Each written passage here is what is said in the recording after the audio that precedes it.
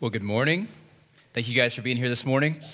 I must admit, I'm a little frazzled this morning. I got here early, which was a little late for me, but it was 8:30, and everybody else was running late. Jeremy wasn't here. Kaylee wasn't here. My setup team wasn't here. It was 8:30. For those of you who know that the service starts at 10, you know now why I was frazzled. I've got my girls here with me. I'm confused. Like, where is everyone? Why is the parking lot so empty? And I'm thinking I have to scramble and make communion in 30 minutes. Service starts at 9 o'clock. And then I realized, the service starts at 10. So I just have to say, like, for those of you who have been either an hour late or an hour early at some point, me too. Me too. It's been an eventful week in our house, but here we are, not the least of which is like our 2-year-old thinks that there's a cow in her room, and it's funny until 2 a.m., right? So I'm a little sleep deprived, but here we are. Hey, I'm going to pray for us, and then we'll jump into our text. If you've opened to John 7, go ahead and stay there. We'll be in John 7 all morning long. Let's pray. God, we thank you so much for your word and that you've spoken to us through it about who you are and about how we ought to respond to you. We thank you for Jesus and that through texts like this one, you clarify to us who he is and who he claims to be. I pray that as a result of our time this morning that we would grow to look more like you and that you would lead us in your spirit this morning. It's in Jesus' name we pray. Amen. So several weeks ago, if you weren't here, Jeremy shared a story about how he had come to the realization that over time, he had lost hearing in one of his ears. Some of you guys remember that story and how he told the story of when they would go to bed, Nicole would say, "I love you," and he wouldn't respond because his good ear was laying down on the pillow. You need to go back just to listen to that story. This spring, he's gone to a doctor, he's got a hearing aid, and it's great. And he can hear now in both ears. An unintended byproduct of that story has been men from our church coming forward and collectively admitting, hey, my body's breaking down. And so we've heard story after story of how men are starting to admit, like, hey, maybe I should get this or that checked out. And so I want to share one such story with you that we heard that happened a few years ago. A friend of mine, who I will not name, shared with me how his eyesight was deteriorating. And it was actually his wife who shared it with me, which I won't name her either, but he gave me permission to share this. So when they were first married, she bought him tickets to go see his favorite NFL team, right? And they were playing the Denver Broncos in the preseason. And so since they were a newlywed couple living on a newlywed budget, they were way up high, right? They were in the nosebleed seats. And they were on the Broncos side, and so when they sat down, she began scanning the sideline to see Peyton Manning. At the time, he was the most famous player on the Broncos team, so she started looking around to see if she could find Peyton Manning. So as soon as she found number 18, she nudged her husband and said, "Look, there's Peyton Manning." To which he responded, "How can you possibly know that's Peyton Manning?" Well, she was offended because she thought he was saying, women don't know anything about football. Like, how can you possibly know anything about football? To which she responded, "Well, I know his number. That's why I know it's Peyton Manning." And then things began to get clear what the argument was really about. And he said, "You can't see the players' numbers from here. That's not possible." She responded by saying, "Well, maybe you can't, but I can." So this conversation lasted for a few days, and they go back home, and she takes him to see her optometrist. And after a brief examination, she said something along the lines of, "Sir, legally, I can't allow you to drive." His eyesight was so bad, at least from far away, that legally he should not have been able to have his driver's license at the time. Now, he was shocked. He was really caught off guard because not only did he think he had great vision, he thought he had perfect vision. I think she at one time said that he would even brag about how good his vision was, which, looking back, is pretty funny, right? In hindsight, no pun intended. If you've ever looked through a pair of binoculars, let's say you do have perfect vision. If you've ever looked through a pair of binoculars or a microscope or a telescope, you can relate. Because as you're trying to focus in, even if it will make it very clear, it could get more blurry before it gets more clear. And my friend was living life in the blurry zone. until he got that pair of glasses. Now, this, I believe, is what is happening in our text this morning. Different groups of people are seeing Jesus, but they don't see him clearly. And as our text unfolds, I believe that they are focusing in on him to see him as he is and as he claims to be. But at first glance, it doesn't appear to be so. Let's just look at the things that are said about him or to him through John 7. We see he is a good man. No, he's leading people astray. How is it that this man has learning? At one point, they say, you have a demon or you're crazy. Then they say, can it be that the authorities know that this is the Christ? When the Christ appears, will they do more than this man? This really is the prophet. This is the Christ. But is the Christ to come from Galilee? Some wanted to kill him, and some thought he could actually be the Christ. So they're all over the map in John 7. But these things shouldn't surprise us. Towards the end of John chapter 6, he had just fed the multitudes, right? And he says something along the lines of, unless you eat my flesh and drink my blood, you have no life in you. To which they respond, how will he give us his flesh? Right? Just crazy, hard to accept teachings. But here in John 7, Jesus reveals more of himself and his mission and his purpose. And we're going to see how the three groups of people got it wrong, but how Jesus clarifies things for them. Now, I'm going to sound like a broken record, but I want to say again that the purpose of John is found in John 20, verse 31. But these things are written so that you may believe that Jesus is the Christ, the Son of God, and that by believing you may have life in his name. So everything throughout the whole book of John, including chapter 7, is written so that you may believe that Jesus is the Christ, the Son of God, and that you may have life in his name. So John is writing here in chapter 7 to confront our unbelief. He's confronting your unbelief, and he's confronting my unbelief. And he does that through these three groups of people we're going to look at. The first are the brothers of Jesus. In verse 1, let's start reading. After this, Jesus went about in Galilee.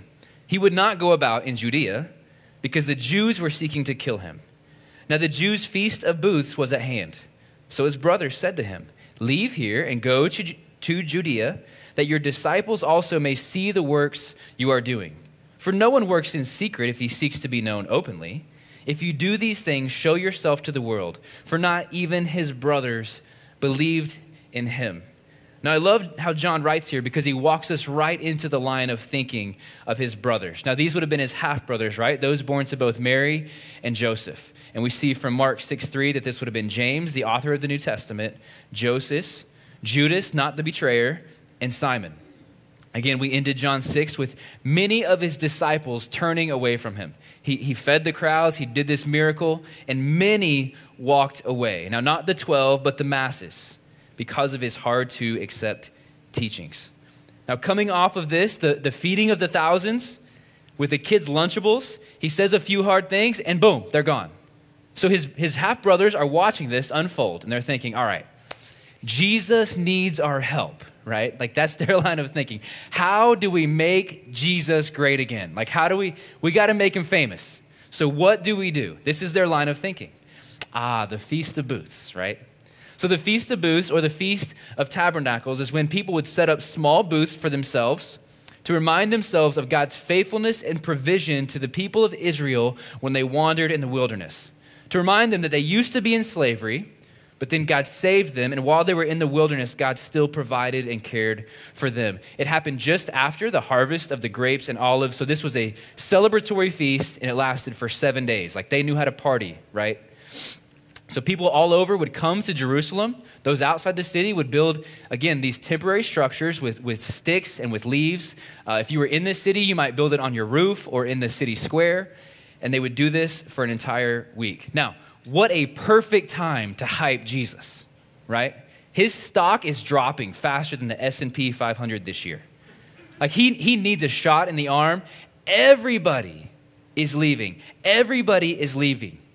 So they look to him and say, go to where everybody is and put on a show. Go do your thing. Like in Shark Tank, I don't know if you guys like Shark Tank, like when you see a really good product and you're like, why didn't I think of that? Like, everybody's going to love this product. Let's let everyone know about this product because everybody's going to want it. That's how they're treating Jesus. Like, you got the cool thing that everybody's going to love. Let's make him famous again by putting him before all the people. And the very next line that John delivers is not lacking in shock value. He says in verse 5, "For not even his brothers believed in him."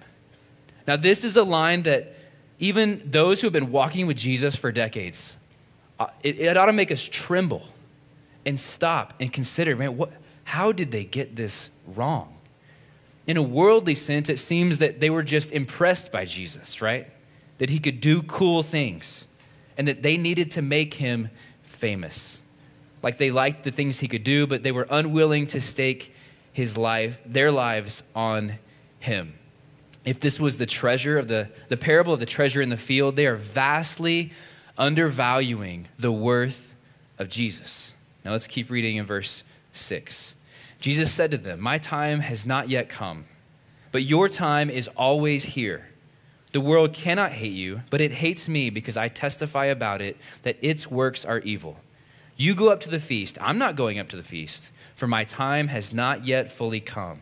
After saying this, he remained in Galilee. But after his brothers had gone up to the feast, then he also went up, not publicly, but in private.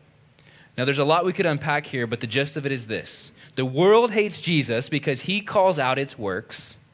The world doesn't hate his brothers because they look just like the world. The world does not hate them because they look just like it. And that must have stung, right? Like, this is a new revelation for them. Now, just a small note on verses 9 and 10. So we see Jesus do this at times, right? When he says, "I'm not going to go to the feast," and then he goes. So is Jesus lying here? I want to clarify and say, no, I don't believe that he's lying. I believe that he is saying, I'm not going to the feast in the way that you want me to go. Right? Like, for them, they thought to make Jesus famous that they had to put him in front of everyone, have him perform these really cool tricks, and everyone was going to fall in love with Jesus again.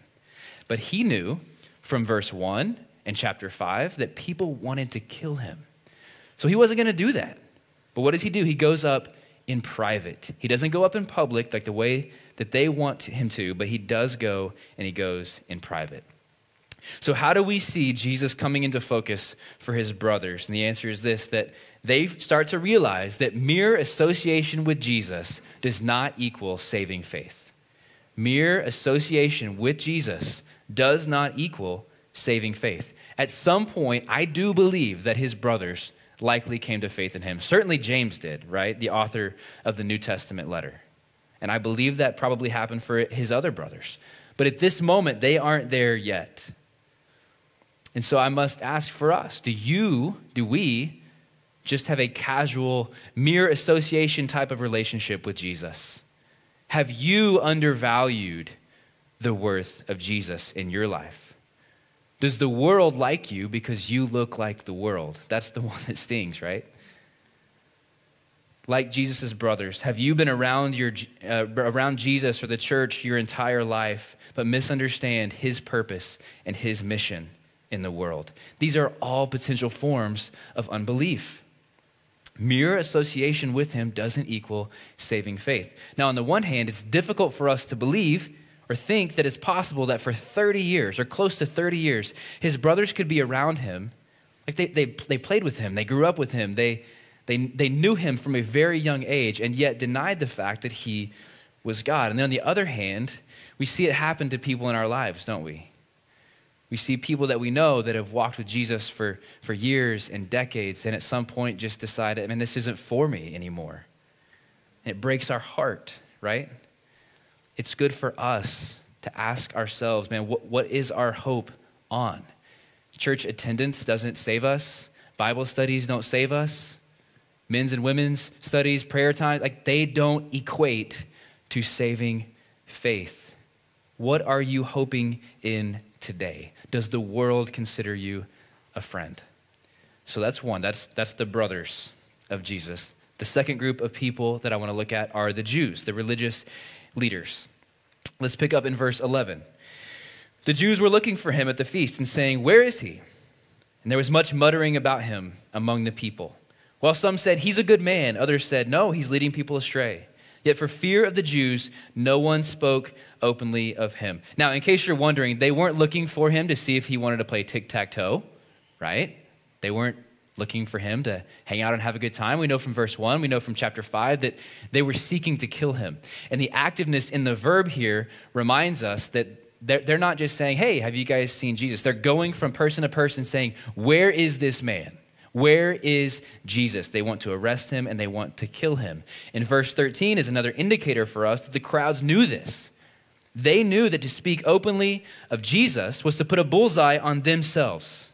But he was so captivating that they couldn't help themselves. So they muttered about him, right? They whispered to themselves about him. Now let's keep going, verse 14. About the middle of the feast, Jesus went up into the temple and he began teaching. And the Jews even, they marveled, saying, how is it that this man has learning when he has never studied? So Jesus answered them, my teaching is not yet mine, but his who sent me. If anyone's will is to do God's will, he will know whether the teaching is from God or whether I'm speaking on my own authority. The one who speaks on his own authority seeks his own glory. But the one who seeks the glory of him who sent me is true, and in him there is no falsehood. Has not Moses given you the law? Yet none of you keeps the law. Why do you seek to kill me? Now, this is similar language to what got Jesus in trouble back in chapter 5, right? He's using language associating himself with the Father, saying he's a spokesman for God, but yet they marvel at him because he hasn't studied the way that they have studied.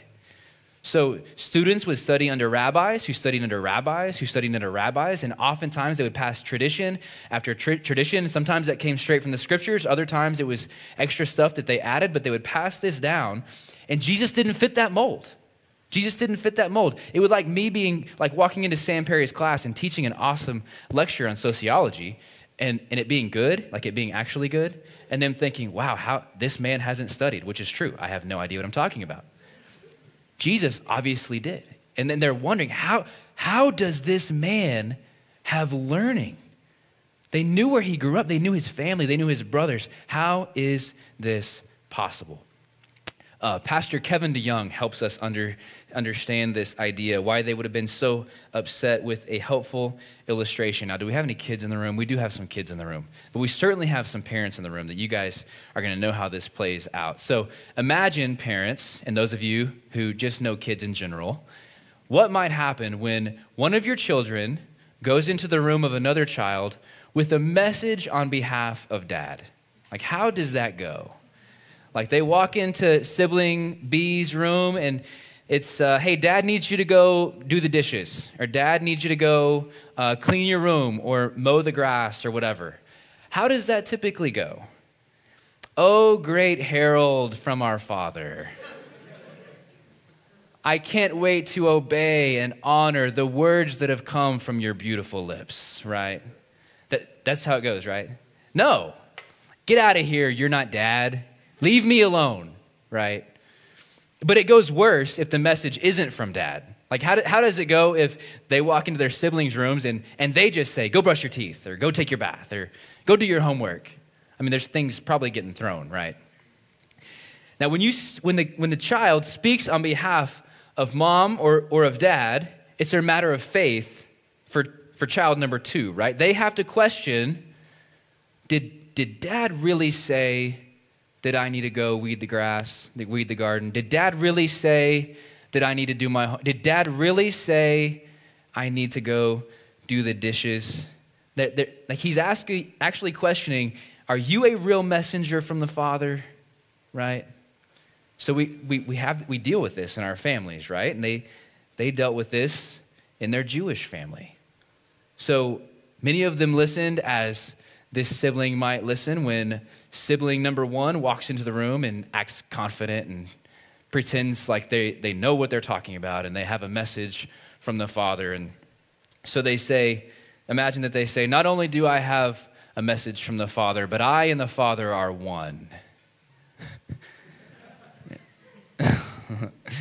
Right? Like, okay. Like if windows are not intact, like somebody's getting thrown through a window, or like for sure bones are getting broken, you are out of your mind.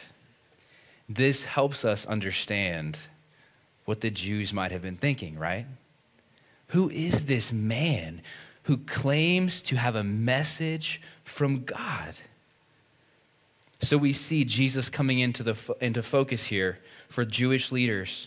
And plain and clear, he's telling them that you are either with me, that they are with Jesus, or they oppose God. He's drawing a line, and he's saying, you're with me, or you're against the Father. Later in the chapter, the Pharisees are going to send officers to arrest him. And when they come back empty-handed, the Pharisees are upset. And they say in verse 45, why did you not bring him? And in verse 46, the officers answered, no one ever spoke like this man. Like even the officers are marveling at him, like, how do we arrest this guy?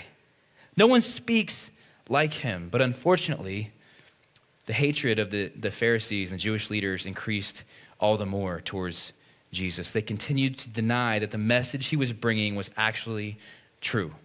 Now, if you're here this morning, it's unlikely that you are going to publicly and brazenly proclaim hatred for Jesus like this. But I wonder if the enemy is causing some of us to doubt the message that Jesus has brought, some of the things that he said. Can Jesus be trusted?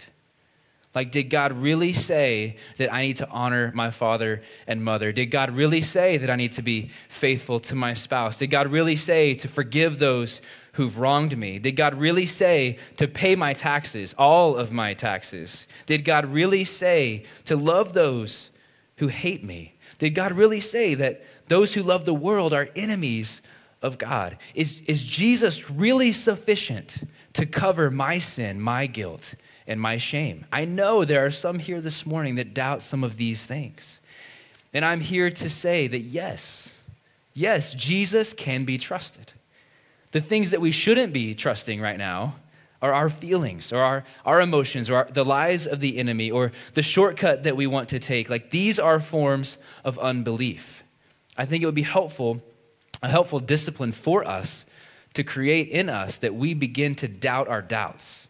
Like the first thing that we are trusting is not the lies that we believe or the enemy speaking to us, but it's the doubts that we have. Like, what if we first called those into question?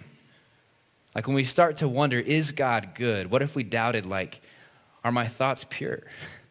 Like, what if we doubted our doubts? We, like the Jews, are either with Jesus or we are against God. And so finally, I want us to look at the crowds at large. So let's go back to verses 12 and 13. I'm going to read this again. I want you to see this through the lens of the crowds now. And there was much muttering about him among the people. While some said he's a good man, others said, no, he's leading people astray. Yet for fear of the Jews, no one spoke openly of him. Now jump down to verse 20. The crowd answered, you have a demon. Who is seeking to kill you? Jesus answered them, I did one work, and you all marvel at it. Moses gave you circumcision, not that it is from Moses, but from the fathers, and you circumcise a man on the Sabbath. If on the Sabbath a man receives circumcision, so that the law of Moses may not be broken, are you angry with me because on the Sabbath I healed a man's whole body? Do not judge by appearances, but judge with right judgment. Some of the people of Jerusalem therefore said, is not this the man whom they seek to kill? And here he is speaking openly, and they say nothing to him. Can it be that the authorities really know that this is the Christ? Now jump down to verse 31. I'm going to steal one of Jeremy's verses for next week. Yet many believed in him. They said, when the Christ appears, will he do more signs than this man has done? So let's do an overview real quick of John 7 at this point. His first interaction is with those who have known him his entire earthly life. They think he's got some cool tricks, but they don't go all in on him. Next, we see the Jews who want to maintain control and order, at least the way that they think it needs to be maintained. And Jesus disrupts that. So they want to get rid of him.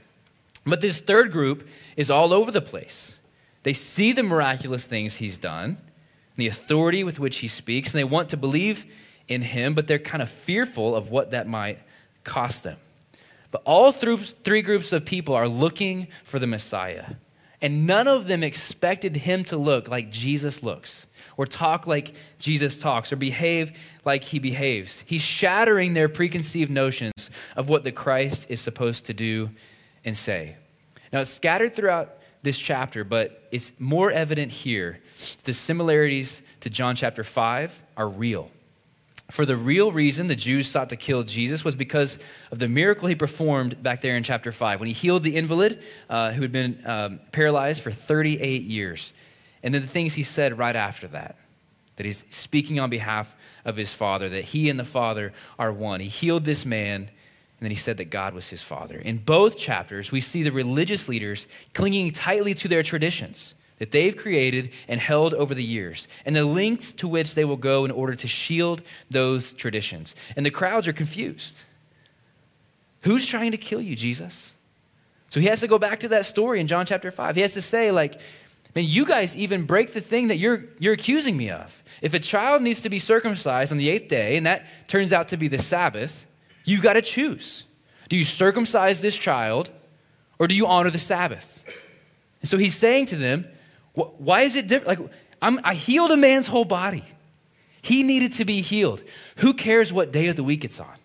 He's saying, you make these same judgments. What a good argument, right? And it stuns the crowd. It stuns them. So how does he come into focus for them? So some, but not all of them, but some hear the words of Jesus and they move from fear to faith. They were once afraid of the Jews, some of them at least, but now many believed in him from verse 31.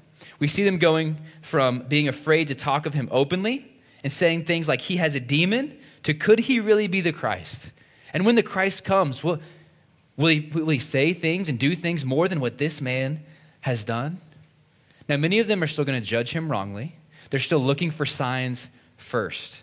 But even if that binocular dial that I talked about, right, like it's just moving 1 degree more towards clarity, that's a good thing for even the crowds. Now, for us this morning, do you find yourself, like much of the crowd, trying to straddle the fence with Jesus? Do you find it comfortable, like to associate with Jesus when things are good or when it's easy? And then do you run from him when it's less convenient or less profitable for you? Have you heard enough from Jesus to follow him by faith?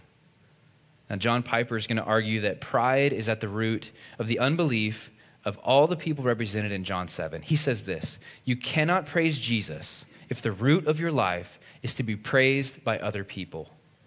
Pride at its core is the craving for human approval. And if pride is at the root, faith cannot be. They are unbelievers. Faith at its core is a humble gladness in the grace of the God of grace. For the crowds, the Jews, and the brothers of Jesus, the ultimate goal was the pursuit of exaltation from other people rather than receiving the God of grace. So for the brothers, the miracles of Jesus get them human praise. For the Jews, the miracles of Jesus threaten their human praise. For the crowds, the miracles of Jesus conflict with their pursuit of human praise. It was forcing them to make a decision. But written over all of them is, how can you believe when you seek glory from one another and do not seek the glory that comes from the only God? And the answer is you can't. You cannot. You can't seek the glory of God and the glory of others. So which is it for you and me? The solution for all of what we've seen this morning is Jesus. Pride, the fear of man, unbelief, or whatever the Holy Spirit is showing you in this moment, Jesus is the answer to all of it. Why wasn't it Jesus' time yet? Like, why did he push back on his brothers? Why did he rebuke them and tell them that he couldn't go to the feast with him? Because he didn't come to be hyped. He didn't come to gain a large following. He didn't come to perform a bunch of cool tricks. He didn't come to get the crowds in trouble with the Jews. Like, he didn't want to create conflict for them. Jesus came to die. That was his purpose. His face was set from the beginning to go to the cross for the sins of those who were far away from him. Your sin, my sin, the sins of his brothers, the sins of the crowd. All of that had separated us and them from God, our Maker. And when he arose on the 3rd day, he proved that he's victorious over sin and death. The grave could not hold him. So maybe you identify with someone from our text this morning, or maybe you just feel defeated by life. Maybe getting here this morning was a challenge. At least you were on time. That was a joke, yeah. Maybe it's a tough season for you. Maybe you've had a hard week and just, again, getting here was hard. But John wrote in our text this morning, I want to remind you, to address our unbelief, yours and mine, then that we would find life in the name of Jesus. That's why he wrote. So whether you've believed in Jesus for years or for a few minutes, or whether you're still wrestling with these things even now, I invite you to find and embrace true and everlasting life that's found in Jesus this morning. So what can we do in light of our text this morning? I've got a few things that you can jot down. First, you can pray for a greater understanding of who Jesus is. In chapter 6, verse 44, we see that no one comes to Jesus unless it's granted by the Father. So pray that God would give you greater understanding, and pray that for those in your life too, that they would have greater understanding of who Jesus is.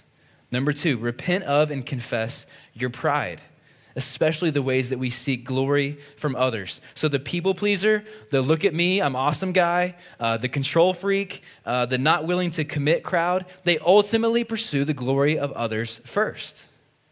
We all do this. So just confess that. Confess of the way you do that and turn from it. Number 3, believe in the risen Christ. Is this redundant yet? Believe, believe, believe. There's a reason for that. John did that intentionally because we're so quick to fall back into unbelief. Look to Jesus and believe. Number 4, allow yourself to be surprised by him. Is there space in your doctrine or your theology, what you know? Is there space to be wrong? Is there space to be caught off guard by who Jesus is and what the scriptures say about him? Is it possible that your desires compete with God's desires for you? The answer is yes, but will you admit that today? Be surprised by Jesus. Number 5, walk by the Spirit. So we see in Ephesians 1:13 that you've received, if you're in Jesus, the promised Holy Spirit. Galatians 5 says, but I say, walk by the Spirit and you will not gratify the desires of the flesh. So walk by the Spirit. And finally, marvel at him. Over and over, you see this a recurring theme throughout John. There's marveling and there's belief. Not always, but belief follows marveling. They marvel at him and they believe. They marvel and they believe. And that can continue after belief. You believe in Jesus, we should continue to marvel at him. Like how can we get bored with Jesus? We should not get bored with this man, with God. Marvel at him. Discipline yourself to be wowed by him as you study the scriptures. Now, the glory of man might feel good for a moment, but it will fade, and you'll be left with nothing. And who are we really trying to impress anyways? Don't impress me. I shouldn't be trying to impress you. What are we doing? It's always worth it to pursue the glory of God rather than the glory of man. So let us set our minds on Christ and seek the things that are above together. Let's pray. God, I thank you for the whole book of John. I thank you for the way that he's written to make it easy to understand and clear for us what you're calling us to do and who Jesus is. And so we thank you for Jesus, that, man, he did not back down, even in hard moments. It seemed like everyone misunderstood him. Those closest to him, those who hated him, those who were just acquaintances with him. It seemed that everyone misunderstood him. And yet his face was set because he knew he had something to accomplish. And that was to go to the cross for us, for sinners. And so, God, we thank you for Jesus. And I pray that for my friends in this room that we would submit before you our desires to be pleasing to others, to seek the approval of others. Would you crucify that in us and take that from us? And I pray that as a body, as a church family, that we would encourage one another, to spur one another on to seek your glory over the glory of others. Help us to do this, Father. It's in Jesus' name we pray. Amen.